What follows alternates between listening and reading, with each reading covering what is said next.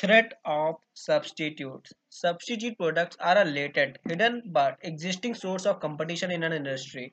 In many cases, they grow to become a major constituent of the competition. Substitute products that offer a price advantage and or performance improvement to the customers can drastically alter the competitive character of an industry. Surprisingly, they can bring it all about of a sudden. For example, Quad suffered at the hands of synthetic fiber. Wherever significant investment research and development is taking place, threats from substitute products can be expected. Substitutes too usually limit the prices and the profits of an industry.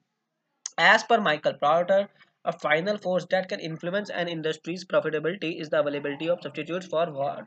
For that industry's products. To predict profit pressure from this source of competition, firms must search for products that can perform the same or nearly the same functionalities as their own products. Real estate insurance, bonds, and bank deposits, for example, are clear substitutes for common stocks because they represent alternative ways to invest funds.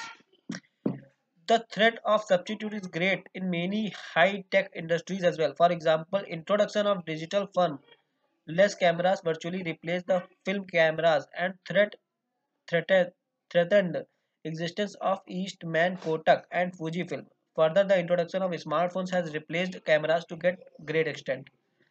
The rapidly changing education landscape with the advent of online courses and degrees is a perfect example of a substitute to the existing educational system with better opportunity, approachability, and access.